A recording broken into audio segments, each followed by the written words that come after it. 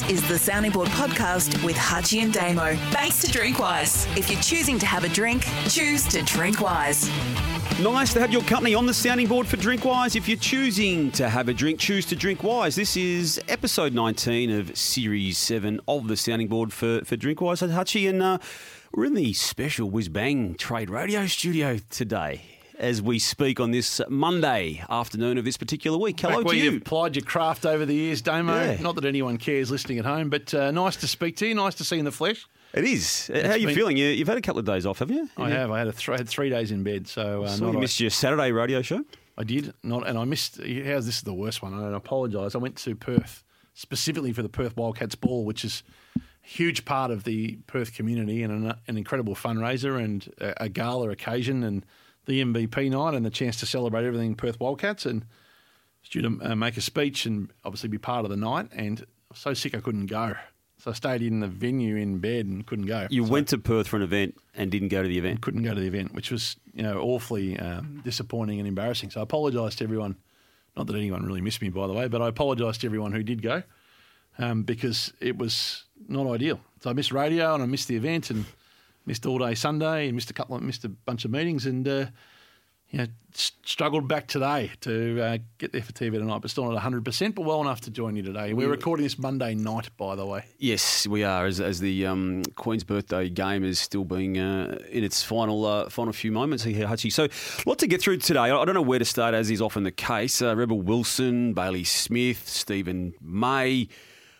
There's a whole lot to wade through. I think the Rebel Wilson topic, Hutchie, might be sort of a reasonable start point for us. And as we speak, only an hour ago, there's been an update on it. So I'll quickly attempt to set it up, and maybe you jump in as well as I do. But an article in the Sydney Morning Herald publications in the past week, certainly since we last spoke on this particular product, an article about a relationship that Rebel Wilson, famous Australian actor, and having a same-sex relationship that the SMH wanted to, by way of design, report on. And a whole lot of correspondence between the journalist Andrew Hornery, Rebel Wilson herself, who then jumped the gun on the article, so to speak, in that media terminology, and put the information out herself. And then the actual product, the SMH and the journalist in question, not liking that and going back into print with a background of events. Now, Hutchie, as we speak, as I said, we're speaking on Monday afternoon. Only an hour ago, Andrew Hornery has now apologised effectively for the entire saga, and it's given a whole new context. Had we recorded this show only 2 hours ago, we would have been talking about this in a different light, but that there has been an advance on the entire story. Yeah, and there was a big outcry towards the SMH and towards Andrew Hornery. And Andrew, I would say it's an apology of sorts. Right. He certainly clarified the things that he thought he did wrong in the process. And he said that as a gay man himself, he can empathise with the situation that Rebel found herself in. And he shed a bit of context to why he thought it was in the public interest. So, I mean, 97% of the free world would say this was out of line. Yeah. And would be aghast at it. And the tone, Hutch, and sometimes we've got to get the phrases right from the very outset, but the tone of it is that there was an attempt, or at least a perceived attempt from some to hold out the relationship. Yeah. So, and I think a couple of things here. First of all, in journalism, my experience, Damo, is any time anyone asks you to put something in writing, it rarely ends well. Like, it just makes the whole situation more combative. Yep. And so he was asked to send off a list of, what he's actually, the publicist said, you send us what you want to know and a list of questions. And so he sent that off. And then that was interpreted as and he said, well, ideally we need a response by the end of the day. There's a deadline on the, which in that part of it, Hutchie, I think every single journalist in some form has been on a deadline. Yep. So I don't have a major issue with that. That was interpreted as a threat. As a threat, yeah. Okay. And so Rebel posted on Friday. And then, so a couple of things here. So he's entitled to put the question to Rebel and her people. That I know that your sexuality is a very unique and individual thing. Yeah. But we've talked about this in the past on the sounding board. Sometimes people actually want a platform to talk about it and may be ready, and you might just ring at the right time on the right day.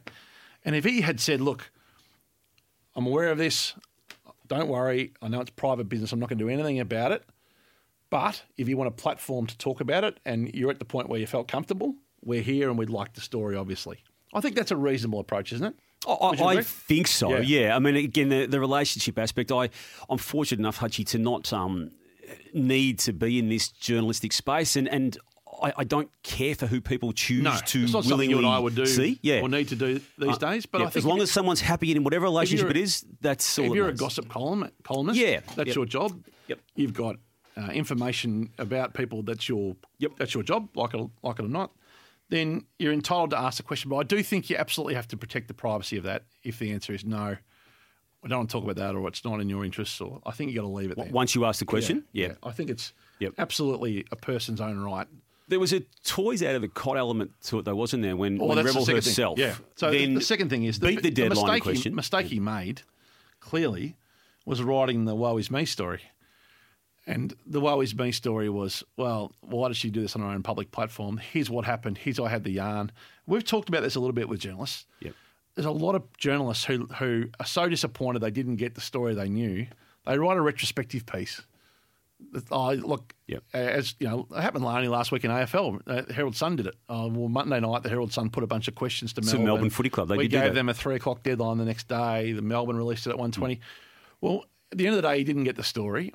You may have known about it first, but you didn't break it first. And no one really cares. No one cares the reasons why you ran second. Yeah. I don't think those reflective yarns serve any purpose. I did them myself. I've done it myself. Actually. Yeah, I mean, they serve no purpose. Yep. And all you come across as is scorn. The public have no sympathy for journalists. Well, they just don't care. And in this particular instance, and quite rightfully, it's her own personal life. Yeah. And your sexuality, even if you are yet to determine it in its full, is entirely your own business. If it was a traditional relationship, I think it's probably fair game. It's a Hollywood star. If it's a non-traditional relationship or a new version of a relationship for her that she's exploring, it's entirely in her right to talk about it or not, and to have it known or not. That would be where I draw the line. What do you think, Dave? Yeah, there's nothing you've said there that I'm in disagreement with. The final stage is the expansive retrospective.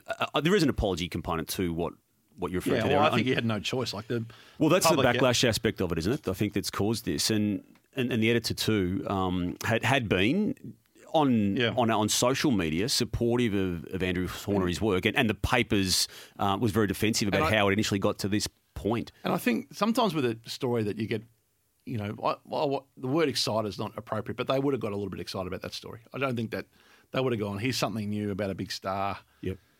He would have had, I believe him when he would have been happy for her and excited, and he's obviously had his own journey. Yep. But they would have a lot of convincing yourself sometimes goes on in these situations. And one of the things they would have convinced themselves is, well, hang on a minute. Rebel Wilson always complained that Women's Day never went to her. They never gave her a chance. How would they know? How would you know what she thinks? It's poor journalism, she said in court, when you don't approach someone and ask for their opinion or their view. And so, yes, we will talk to her about this, and we will go to her, and we will ask the question. Yeah. And who knows? She might just be saying... Yeah, and that's the thing, and that's to your point, and we and I regularly both agree on this too. You've often, if we can remove even this Rebel Wilson specific aspects of this conversation, but you often just have to ask the question to know there either is or isn't an answer coming. Yeah, I think you just... Sometimes you make a call to rule things out rather than in. Yeah. But that's often missed by the subject of the story, by the way, but that's another story for another day. So, yeah, I think the biggest mistake was the column he wrote saying, how could you do this to me? I think it's a reasonable example in a 2022 sense, Hutchie, of journalists being required to be accountable. I mean, there's a lot of talk, isn't there, out there in the general masses who feel at times media and individuals within organisations get away with certain activities and actions. But look, you and I have a different view to that, I think, as a collective, that you are ultimately held accountable for every action you make. And the social media part of this has got a big role to play, and it has clearly played a massive role in this story changing so dramatically in the space of probably 18 hours, or if not 18 hours, 36 hours. Yeah, so hopefully it's okay and Rebel doesn't feel too bad about it now and everyone can move on. But Yeah, it's always an interest. And like as we've talked about along the way here, journalism is not an exact science.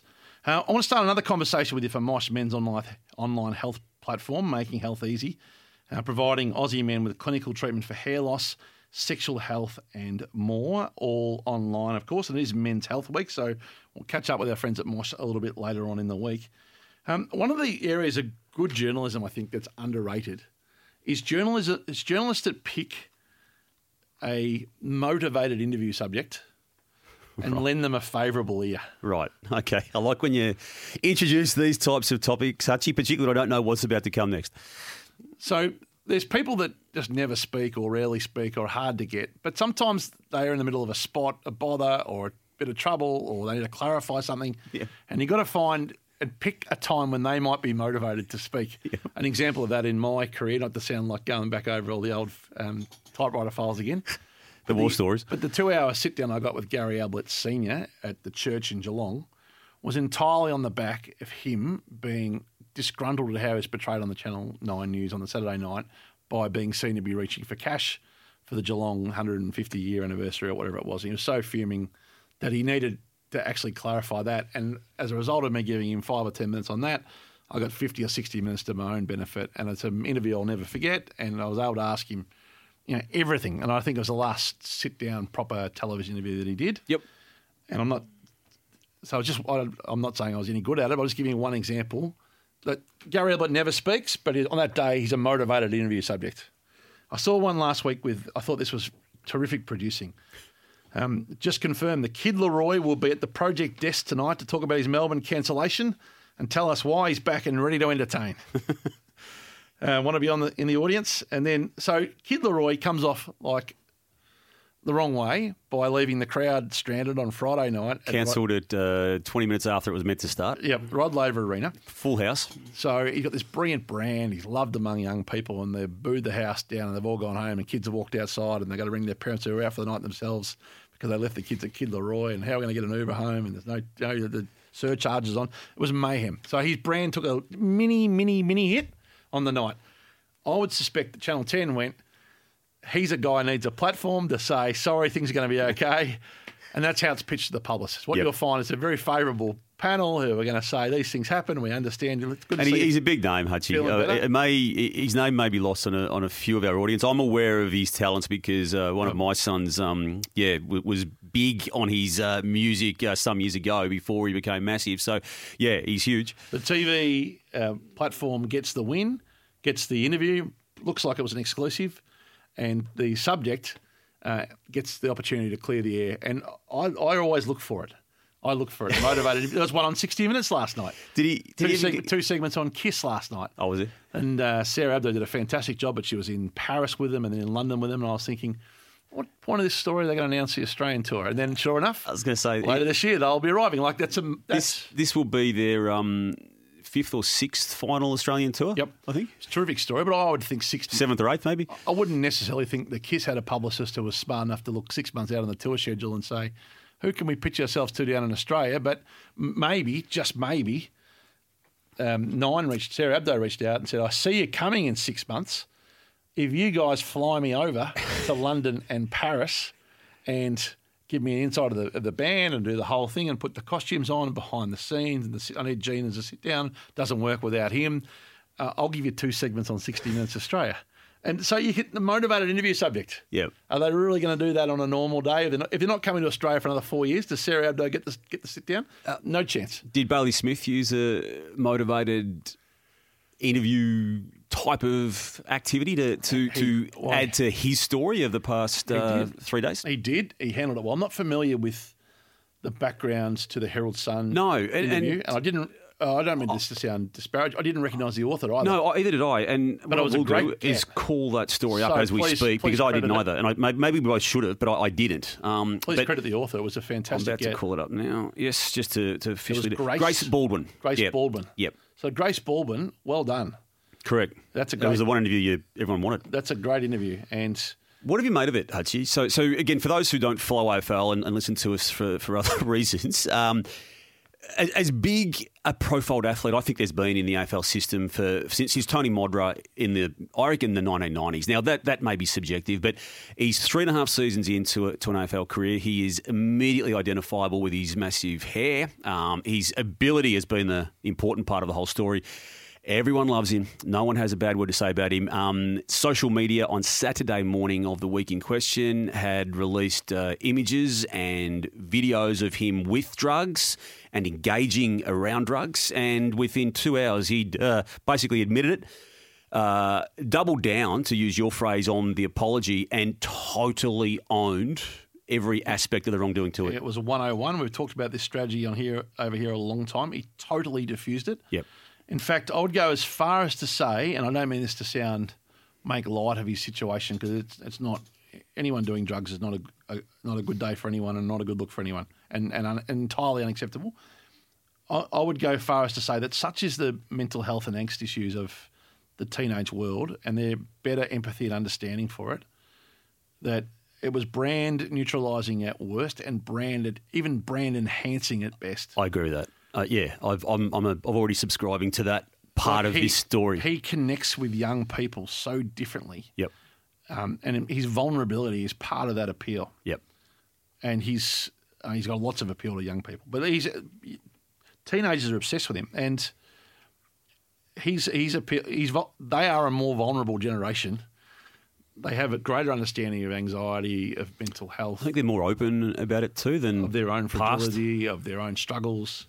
And to see their hero go through it, put his hand up, own it, face the music, I reckon it's hard. It's a hard thing to say out loud. I think it's almost brand enhancing. Yeah, I agree with that, and I do subscribe to that view, Hutchie. Just a couple of things with him. He wouldn't want to do it 4 times a year, but he wouldn't want to do it again. Yeah. No, that's the second time would be an issue. Would be a different story, but he handled it so well. Yeah, some things I think need to be just said to remind people. He only turned 21 in December of last year. I mean, just think about that aspect of it. He's had 3.5 seasons of football. He's missed one game, and until this recent suspension for another reason, a headbutt on the field, which was also out of character, but missed one game in 3.5 seasons of footy, and resonates with his own age demographic. Like, I can't recall anyone resonating en masse like this guy. Do you think our generation, you and I, I'm 47, you're 51. 51. Do you think we're more out of touch with that generation now than our parents were with us? Good question. I mean, it's a good question. Changing. Yeah. It's probably we are relative. Mohicans to that era, aren't we? Yeah, we are. But I think at the same time, there's an awareness of aspects of what is in their lives. I feel I'm not going to claim to know what's going on in every minute of someone that age's life. But a digital existence is... And that's the other side of this story too, isn't it? I mean, it's, again, let's talk about it from the media side of it, Hutchie, because we've just dealt with the apology and the behaviour in which he's committed to change. But he's become massive on a social media platform, and yet it was social media which chipped away at that very profile in an attempted negative fashion for a couple of hours on Saturday. And as we've seen these stories unfold, and sometimes you just don't know where they're going to go at a certain point in time. Within, I'd say, 3 hours of these videos and photos surfacing effectively out of nowhere, and he only had a 2.5, 3 day window of knowledge of photos existing and about to be released, he took the story away from that unknown zone as to where it goes. We know where it goes now. He's going to speak to the AFL this week, get a sanction of sorts to add to the other sanction he's already got for the headbutt. He'll be back playing footy by round 18, and I'd imagine the way he prepares for a game will come back as good as ever, and will commit to change. Yeah, no doubt. And yeah, so it's a symbol of the change, and it almost makes the AFL's illicit drug policy now redundant, doesn't it? Like and if it wasn't already, like that needs to be. I think you know my views on that. Yeah. It was interesting, Brett Deletti on the ABC today, who said that he had a different view. That he said that I read the social clip admittedly, I didn't hear the audio, but he said that we're too light on drug use in footy. He doesn't understand why people would do it as professional athletes, and he thinks we're too lenient. So it is still a polarising. He's on his own on that view, and look, I feel, Hutchie, and this is not something that makes me a lot of friends around the game, but I feel there's been a conditioning of footballers to know you can partake in drugs and for it not to be a public there's issue no doubt. under that system. No, there is under this system there is zero deterrent. Yeah. The players that do, the consequences aren't even a factor. Yep. And so that is the gap, isn't it? That is, yeah. And again, we're not going to get too caught up in the specifics of this drug taking, because this is obviously an illicit drug. It's not under the performance enhancing component because it was out of season. In fact, it was after the grand final in that period of time. And again, let's not get too bogged down in the fact there's two different drug codes or drug policies at the AFL, the performance enhancing one, which is the on-field component, and then you've got this separate one, the illicit drugs policy, as they call it, but I think it's more a drugs code of conduct. How are you, by the way, on the Kangas? Are you hanging in there? The Kangaroos or the Shin or the actually, what are they now? Spirit, yeah, what are they now? The fighting spirit, as they're now called? Well, there's no fighting spirit in what they dish up every weekend. So I don't want you to. I know this is an easy place for you to vent, but I just want to ask you. No, you've raised it. I haven't scheduled this. Honestly, how are you feeling about it? Is it getting really hard? No, it's not, because... You're frustrated? Frustrated for the decisions that were made by certain people some years ago, which were never going to work, and then those people exiting when it all got a bit hard. Who are they? Ben Buckley, Glenn Archer. Just made decisions that changed the direction of the club because they felt it needed to, and which is their right to do. Don't ever get me wrong on that. But then to move Brad Scott out after just 18 months of a 3-year recontracting, to then replace him with Reece Shaw, who barely lasted 1 year as coach without any proper process around that, after 3 other coaches said no to them, they being Alistair Clarkson, John Longmire, Adam Simpson, former North Melbourne people, successful coaches elsewhere. And then they remove Reece Shaw, and then they get Paul Roos in, who's a consultant at distance at best. And the outcome of part of that negotiation is that David Noble comes in. I don't know whether David Noble can or can't coach. Where are you on it? On him? Yeah. Oh, he's in massive trouble. I mean, he's now got a record worse than Mark Neild, who lasted 18 months at Melbourne and was considered the worst ever. And the record, he's won the same amount of games in... So would you make a move? I don't even know whether it's the problem, because it's not as simple as that, is it? And I'm not evading the question or avoiding the question, because you could remove the coach, you could remove the CEO, you could remove the chairperson, you could remove the board, and I'm not sure anything's going to change dramatically. I mean, he needs support that he doesn't have. I've seen enough. I don't think he's the guy. Yeah, well, So you'd make the call now? If you've made that observation, you'd make the call now? Yeah, I would make it soon. Yeah. But what happens, though? You then go through another supposedly proper process, and then you bring the next David Noble in, who was sold as the perfect person, the Chris Fagan type of appointment that North celebrated. Well, that's true, but you can't let perfect get in the way of better. You've got to try and keep improving, and you can argue that he hasn't had the right tools, right players, the right support, the right people around him to tell him. And you argue that he'd be better with the second, third, fourth time around.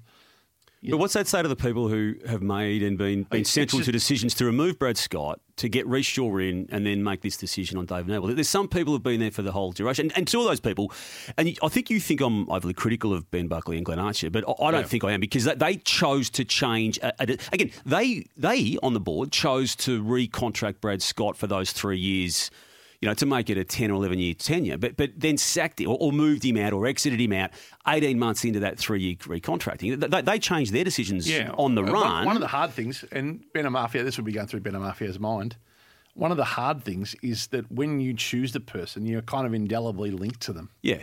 Like, that's a big decision to make as a CEO. Now, I reckon you're entitled to get one wrong as a CEO. Like, CEOs make mistakes. But can you get one wrong so quickly, though? But ultimately, Kane Little fell on his sword, didn't he? In that spot, when Luke Sayers said you're out on the David.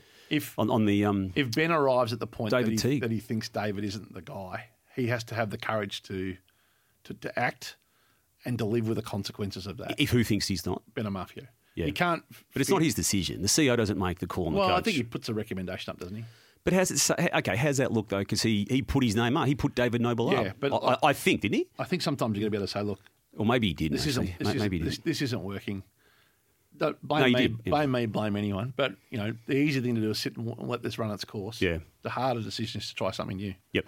Hutchie, What have you made of the Melbourne Footy Club situation? And again, as we speak, it's in the last quarter of this Queen's birthday game, and it's a really close game, as people will no doubt know once they're listening to us. They'll know the result. But interesting week, isn't it? And an interesting way of dealing with it. They attempted to downplay the severity of the clash between Jake Melksham and Stephen May, of fisticuffs outside a Paran restaurant 2 Sundays ago, and they released some information themselves on their own platforms. They put Stephen May up with their own camera and cut up a nice little video package of him being remorseful and apologetic and saying all the right things.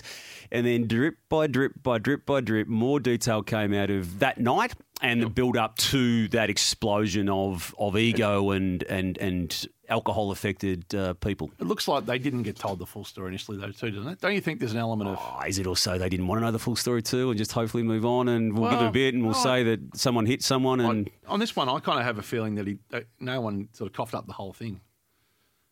A teammate hit a teammate in the head in a street in Melbourne. There's a great restaurant, by the way. It's just moved there. It's...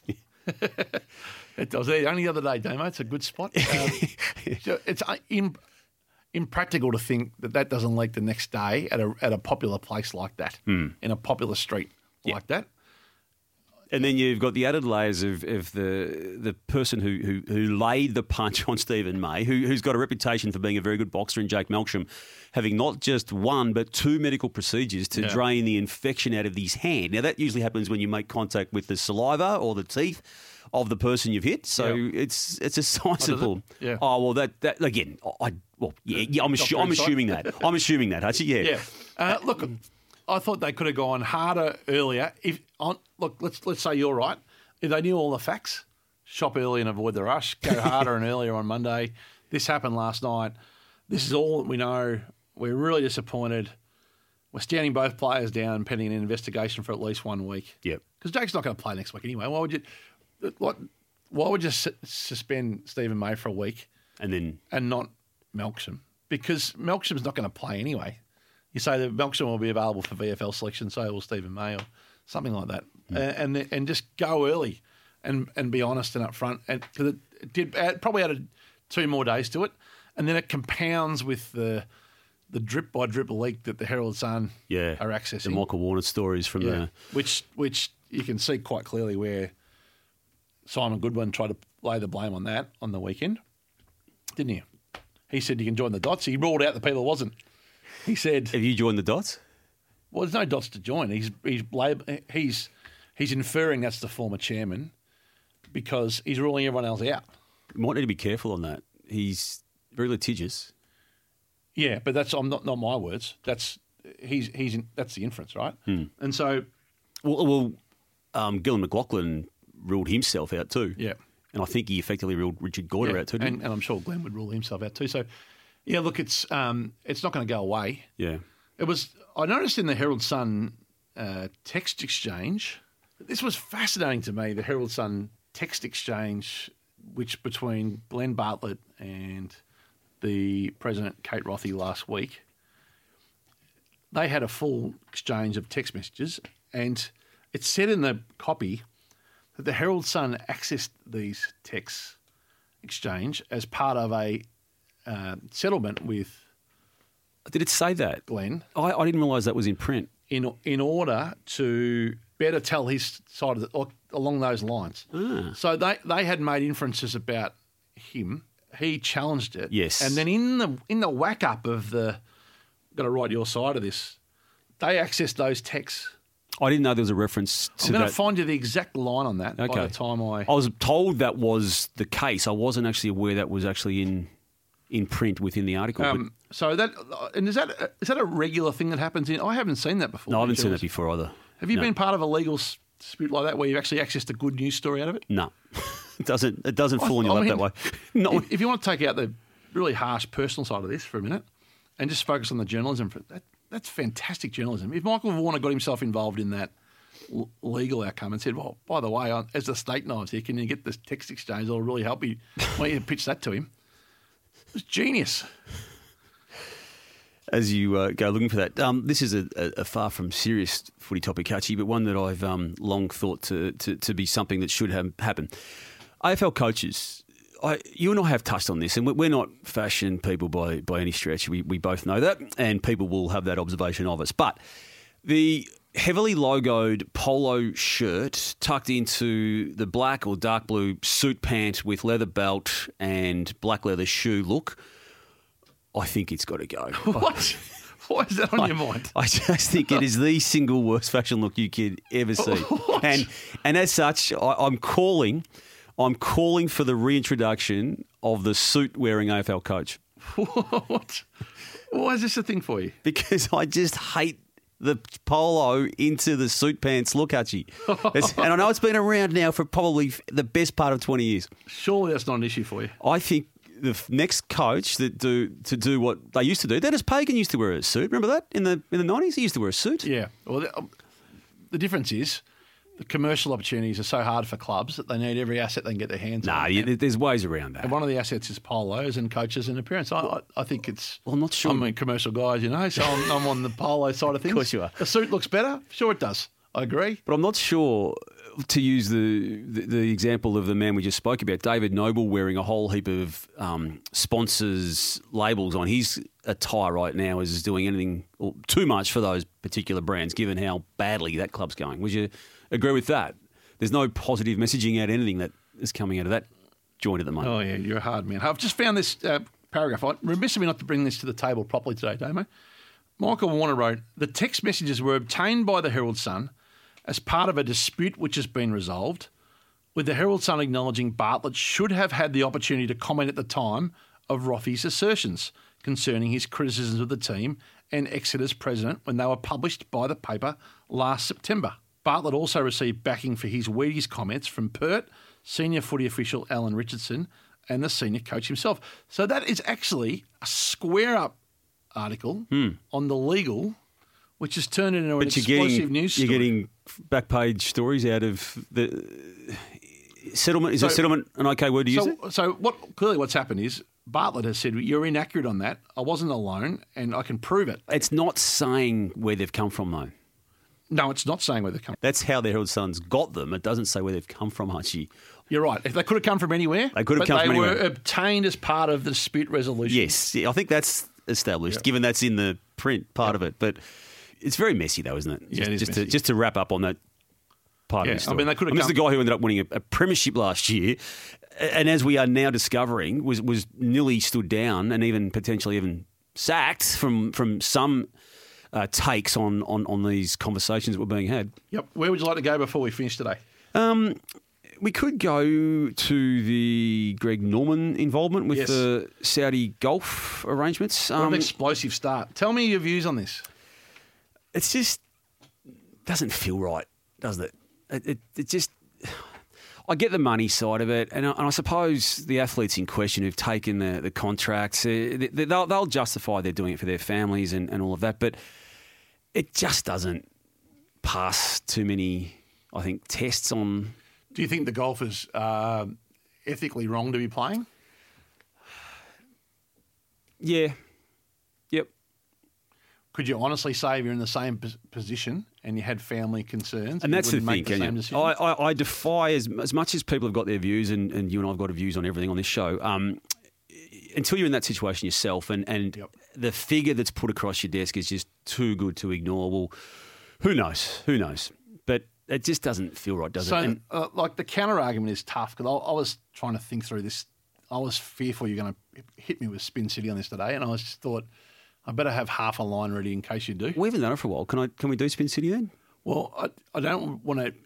I haven't prepped this, obviously. Let's not do it officially, because I don't want to wholeheartedly commit to this view, because it's not necessarily mine. And well, what would you say if I don't want it to be taken if out you of were context, Greg Norman? If you were Greg Norman, what would you be saying? A couple of things. The only counter-argument you can make is this, that the game of golf has underpaid its big athletes for some time. I don't think you can argue that too strongly, but keep going. Well, they get paid a lot of money, but if you actually, what's their actual worth? You could argue it, that it is, you're there for a short time, it's an expensive living to travel around the world, and you've got obligations to your family. Opportunity to earn life-changing money comes along very rarely in your life, and you don't know what people have got going in their lives. You don't know whether they've got kids who are sick or challenged or Yep. got problems, or you don't know what Yep. every individual's everyone's motivated by something different. And that while that they might hate the human rights issues and be disgusted by it, that they could look to other sports and say, well, there's a World Cup soccer on in Doha. I was going to say that, yeah. And Doha's had a checkered In record Qatar, of yeah. Qatar, had a checkered record of human rights. Yep. There was Olympic Games not long ago in China. Beijing. We've got, so every sport's almost caught up in those. Yep. We've got a Grand Prix in Saudi Arabia every year. Yep. And who am I as a golfer who's Yeah. been put in a life-changing money position to start being an expert on these issues and where to draw the line? So, like, how do I be selectively, outraged? Yeah. So, and then the other thing is what the World Cup would say, not me saying it, but what people there would say is, well, a big event like that forces a nation to look at itself, try and clean itself up and make progress and better steps forward. And you could argue the circus coming through town is a step in the right direction for progress because of the effort that goes into the Preparation of and the moving forward. And that's the argument around Qatar is, now I'm not saying it's mine, and I'm not saying I agree with them playing Damo, but I think there is a counter argument that you could potentially ask. Well, clearly in those size deals, they've been asked to sign NDAs on commenting on the Saudi issue. So they can't, because none of them are saying I'm against it. They're all just saying no comment or they're dodging. So they've clearly got, and that, if you're going to sign someone to a $173 million contract, you're going to ask them not to comment on there. yeah. So I think they've had to sign up to that. What they've done is a pretty poor job of handling it, deflecting it, or answering it. Greg in particular. Yep, and I'm glad you took the running on that topic because I'm probably not across it as well as I probably should have been before we raised it. Actually, But again, I'm not saying that's my view. No, I'm saying would be what the golfers themselves are thinking. Yep, and again, if the moment you scratch beneath the surface on pretty much anything when it comes to commercial arrangements around sport, you can find an area that is of question. Yeah, I mean, if you didn't need the money, there's no way in hell you'd sign up for it, do it, and put your name against the atrocities of that country. Yep, I think. And the Tigers of the world are in a position where they can pick and choose. I don't know what the situation the other golfers are, but I'm sure there's some there that feel like they've got no choice. let's head to question of the week. On the sounding board, it's our question of the week for Drinkwise. If you're choosing to drink, choose to Drinkwise. Damien Alvey on email. Is the AFL missing a trick scheduling one of the buys on the long weekend? Would have loved to have seen at least one more game yesterday, that being Sunday, twilight or Sunday leading into the public holiday. That's the question. And for those who are not familiar with the AFL season, this current round of football, the previous one and the next one, 3 weekends in a row of bye action. Instead of 9 matches per round, there are 6, effectively giving each team a bye in that 3-week period. Of course they are, Damien. Of course they are. Yeah. These 3 split rounds are... So what would they be doing? Because this is your I've said this wheelhouse. many times. I don't mean to go over old ground. I'll be playing 8 games around every round, not 9. Have 3 buys a weekend. Everyone gets a break every 6-7 weeks. You get more content in. You get your Does Thursday, the math stack up on that? I'm just trying to work. You get your Thursday nights solved because you can play them regularly. You don't like the crossover games anyway, do you? You think each game should have slot its own should real its estate. own slot? Yeah, Yep. of course. Each game should have its own real estate. So yeah, I'm big on the split. I understand the players need a break, but you can break them more regularly. And would you really notice if it was 8 games and not 9? You would never notice. No, and again, I think we in the media sometimes make assumptions on what the supporters are thinking, and I'm not convinced that they actually care too much about the teams other than their own sometimes. Yeah, and they're certainly not the best judge of what to do. No, I know that. So I'd be saying, and nor are the clubs and players, by the way. I'd be saying, this is what we're doing. Yeah. Yep. All right, that was the question of the week for Drinkwise. Hutchie, that was episode 19, series 7 of the sounding board for Drinkwise. If you're choosing to have a drink, choose to Drinkwise. Thanks for listening to the Sounding Board podcast with Hutchie and Damo. Tune in for questions tomorrow, and to send a question to the boys, email thesoundingboard@sen.com.au, follow the show on Twitter @soundingboardep, and like the Facebook page. It's all thanks to Drinkwise. If you're choosing to have a drink, choose to Drinkwise.